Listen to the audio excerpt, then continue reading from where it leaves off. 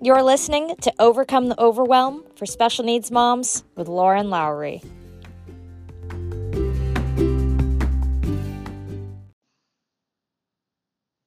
Well, hello, friends, and welcome back to the podcast. I hope you are having an amazing week so far and not dying of the heat like I am. It is 105 degrees outside right now. That is just crazy, and that is the high for our area all week. I am done with it. I am absolutely done with it. I'm like, we just got back from Philadelphia, right?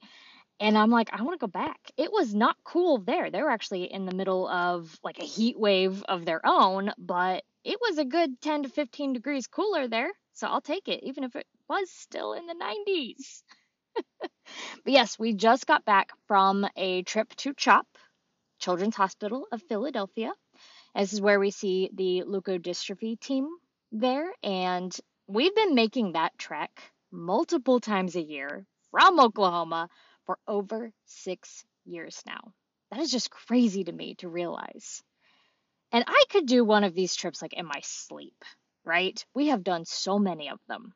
I know the doctors we are going to see, at least most of them. I know the phlebotomist down the lab. We have the same people in the lab every single time, the same main lady at least, right? She's always there. I know the research coordinators. Even when they change, I still know them. I know the best food in the cafeteria. I know the shortcuts to take around the hospital, right? Like I know the bridges that go between the different buildings. I know the special little areas like the outdoor basketball court on the roof, right? I know how to do this. I also know what questions they're going to ask me, what topics they're going to bring up. But still, it never fails that after one of these trips, I just feel down. And they're always like a reminder, right, to our reality and to the reality of the things to come in the future. Some hard things, just some really hard things to deal with. And of course, this trip was no different. We discussed the potential need for like a baclofen pump for Leo down the road to help him manage his tone, things like that. We were asked to, if we've looked into lifts for Kira in our home, and we talked at length the pros and cons of procedures that could either potentially help my son's comfort levels or potentially cause him respiratory failure. Like those are really big, hard conversations to have. Especially whenever they're just about this little, 7-year-old boy who's sitting there, who's just chilling and just happy and wants to watch Bluey and wants everyone to shut up so he can hear the TV in his little room. They're at the doctor's office. It's at the hospital, but, like in their clinic area. But after our full day of appointments, so the first day we do just like blood work and things like that. It's what they ended up actually doing is they put in an IV. We haven't had to do this in a long time, but we had to do it this trip. They put in an IV and they draw blood from it multiple times throughout the day to test different levels of different things. I'm not a scientist. I can't tell you all the details of it, but PK study, that's what it's called. But I realized that after our appointment day, which is the second day there, I was just feeling worse than normal. I was just like in a really bad mood. I didn't want to be around anyone after that day. I didn't want to go out with the family and enjoy dinner, right? And this is the first time that our daughter has gotten to go with us to Philadelphia. And so we're trying to fit a lot of fun things in alongside all the hospital trips, which are boring for her. She did great though. But I didn't want to do any of it. I wanted to curl up in a little ball after that day of appointments, and I just wanted to hide under the covers with a box of chocolate chip cookies from the Wawa gas station. Shout out, if you're from Philadelphia, you know the Wawa gas stations. And I just wanted to watch Netflix. I wanted to be alone. I just wanted to hole up and just mope. I didn't want to feel my emotions. I just wanted to just meh. If I could describe how I was feeling in a word, that would be it. Meh. Which, of course, is not a word, but no matter how much I may have wanted all of that mehness, it was completely impossible in our little tiny hotel room. But I did settle for a hot bath and a good cry. But on the journey back home, I was kind of thinking about this. I was like, why did I feel so crappy after that appointment day? I started to question what was actually going on for me because it was a little bit more than normal. nothing really hard was talked about. I've had a lot worse conversations with doctors. But I just knew that it was something more than just sadness for what my son was going through, right? There was definitely something else there that I couldn't put my finger on until I did a little bit of digging. And whenever I did a little bit of that digging, I realized it was shame. I felt like I was failing. I felt like I wasn't doing enough. The same exact thing that I have spent hundreds of hours coaching clients on over the past few years, right? I'm not immune to it either. And after some reflection and some journaling, the shame, I realized it felt very similar to like getting berated as a child over something that you didn't do or didn't mean to do. It felt like I was in trouble, like I had done a bad job and like I was now getting punished for it. It felt very insecure, very unsafe. And it all came back to a single 5-minute conversation I had with a new doctor. And long story short, on that day, I had a raging case of heartburn. And since we really have no clue what time providers will show up to our room, like on these clinic days, you are just put into a room and people just come and go. I've had it spread out over a matter of like 8 hours. We've had it spread out over just 2 hours. You have no idea. But my heartburn was awful. I even asked the research coordinator, who kind of takes you around, tells you where you need to be at this hospital at all the different times of the day. I even asked her, I was like, where can I get some Tums? Like, I am miserable. And so my husband, he took my daughter. They're like, we're going to go find you some Tums. We'll be right back. We're just going to run down to the pharmacy that's here in the hospital. It's in a different building, but it's all connected. It's like, we're just going to run and do that. And hopefully no one will come in. And of course, right, if you ever want to get a doctor to come in, leave the room. If you are in a hospital and you are inpatient, especially if your child is in the hospital and you want the physician to come around on his rounds, leave. That's what gets him in. I don't know what it is. It just never fails. It's like if you wash your car, if you want it to rain, wash your car. So of course, as soon as my husband leaves, in comes this brand new doctor that I've never seen before, along with a handful of what I'm guessing are residents or something. Now, new doctors with groupie of residents, that's absolutely nothing new to me. That's old news. No big deal. I would just show her how wonderful we were all doing, how good of a job I was doing, how we didn't need her help, and then she'd be on her way. Now, looking back, I am realizing that this was literally the subconscious messaging I had playing in my head in that moment for whatever reason. I wanted to show her that we were already doing everything right. I wanted to just show her that. But then, before I even knew what specialty she was, which, if I'm going to be completely honest here, I'm 99% sure she told me. But between my heartburn and my exhaustion, it just went in one ear and out the other. But before I even knew what specialty she was asking me question after question, rapid fire. And these weren't normal questions that I'm used to answering, like, oh, his medical history. How was the birth? I can answer those. We've answered those a million times over. But these were ones that threw me for a frickin' loop. They made me wish I had gone to get my own Tums and left my husband here to answer. She asked me questions about how we knew if Leo was in pain or uncomfortable. Right, that's fine, that's easy. But she wanted to know details, specifics on how he communicates things to us, and if others, like at school, would recognize these same things, or if we used a checklist. She wanted details about past x-rays with dates and results, what percentage his hip was out, which one was out, all these things, what date it was out, I don't know. She wanted details about medical decisions our local doctors have made and the reasoning behind them, asking me if we have looked into this treatment or if we've looked into that treatment, if I've heard of this, if I've heard of that, and I just sort of froze, right? If I could have ran, I would have. But in that moment, my survival brain was activated. My brain decided that this doctor and her questions were a threat. And I was in full-blown freeze mode.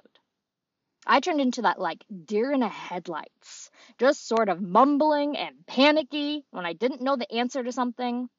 I felt so defensive and judged and just blindsided by this woman who thought she knew it all. How dare she come into our room like she was a top physician at the top children's hospital in the nation? Oh, wait, because she was.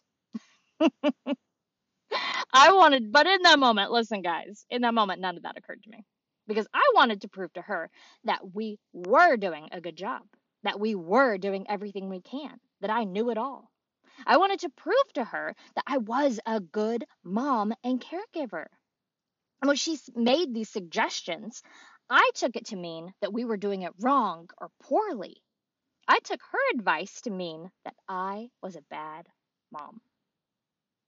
And after she left, my husband returned. He asked, "Oh, what did she say?" And I could only relay like a couple of things. The rest just kind of felt blurry and jumbled. Like I couldn't recount all the details of the specific things we discussed.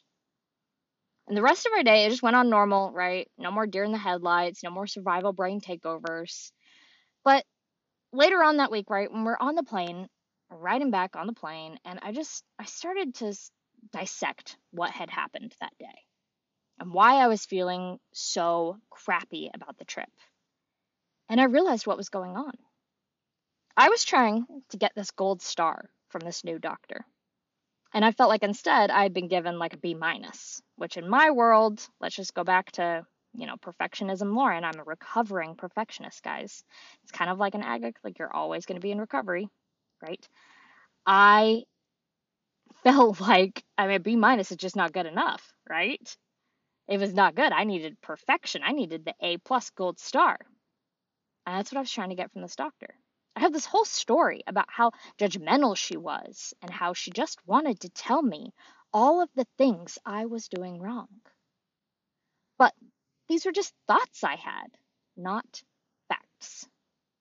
And these thoughts caused me to feel defensive. It triggered my survival brain activation, my nervous system's freeze response. So, an exercise I like to do with my clients when they're upset about a situation that has happened to them is to write out the story and then go back through it, separating thoughts from facts. Facts are facts. They are true no matter what. No opinion involved. They would hold up in a court of law. Thoughts, on the other hand, are just sentences in our brains. They're beliefs, interpretations, opinions. And our thoughts are not facts. They're not true. You get to choose if you believe them or not. That's the fun part. So when I went back over my story with this judgy physician, I realized that she was not judgy at all. She didn't say a single rude or unkind thing. She didn't say I was doing it wrong. She didn't say anything negative, actually. She was actually quite pleasant and kind. And she did her job. Her job was to help my son. If she hadn't asked me all of those questions and instead just assumed that she knew the answers, or if she hadn't given me suggestions of things to try, then she wouldn't be doing her job. She wouldn't be helping Leo. Her job is to help make Leo's life easier, more comfortable. Her job is not to validate me and what I am doing as his mom. Her job is to know more than me, not judge me for not being an expert like her. I'm not a doctor. I'm not supposed to know these things. Whenever I took off my interpretation colored glasses here, I realized that the story I had told myself about this interaction was not the truth. It was just a story that my brain had concocted and ran with. And it was an error in my thinking, a thought error. I had no clue what she was thinking about me or my abilities. And frankly, it really is none of my business what she thought about me. The only thing that really mattered was what she thought about my child and and what could help him. But for all I know, like just playing devil's advocate here, she could have been thinking, "Oh wow, she's a wonderful mom." Maybe she wanted to give me some sort of suggestions, or maybe she was scared that if she didn't tell me something, give me something to try, something new, then she'd be a bad doctor for not, right? It's almost like the flip side of it. Our brains are always so sure everyone is thinking the worst of us, but chances are they're probably worried about the exact same thing from you. In that appointment, I was exhausted, right? We had a very, very awful travel experience. I was bad. I had gotten very little sleep the night before, a few nights before. I was in pain from my severe heartburn. I don't know what that was about. And all of that, right? I was not in a great place. And all of that resulted in that insecure inner mean girl taking over, telling me that I wasn't good enough and that this doctor was here to prove it. It also resulted in me not doing what was best for my son. From my attempt to prove that I was doing what was best, that I was doing everything I can, and that I was doing a good job, I wasn't doing a good job, right? I wasn't listening. I wasn't taking the advice or considering this opinion of this expert in front of me. I wasn't focused on my son and what was best for him. I was focused on myself. Now, I am not going to beat myself up for that, because this is exactly what doctor's notes are for. And she had a scribe there in the room typing it all up for us, so it's okay. I have all the information still. But you can see that this is what can happen when we let our thought errors take over without questioning them. We can miss out on doing what we truly desire, on what is best. It can really hurt relationships. It can really affect your life if you don't see that the stories we tell ourselves are not facts. It'll end up causing us to endure unnecessary suffering, allowing that interpretation we have about a situation to cloud over the rest of our day and ruin it and make you want to just stay in the hotel room and cry into a blanket and eat some cookies, right? But once I did the work of uncovering that story I was telling myself here, it all seemed very silly. It was almost like, oh, wow, that was going on. Okay, right? I was able to look at it from a distance. I was able to look at it from a place of just no judgment. Not for myself, not for her, just very factual, right? The shame I had felt disappeared completely. The defensiveness, that melted away. Because we can always decide what version of a story that we want to believe. All right, my friends, that is all I have for you today. I hope that you have a wonderful, wonderful rest of your week, and I will talk to you next week. Bye.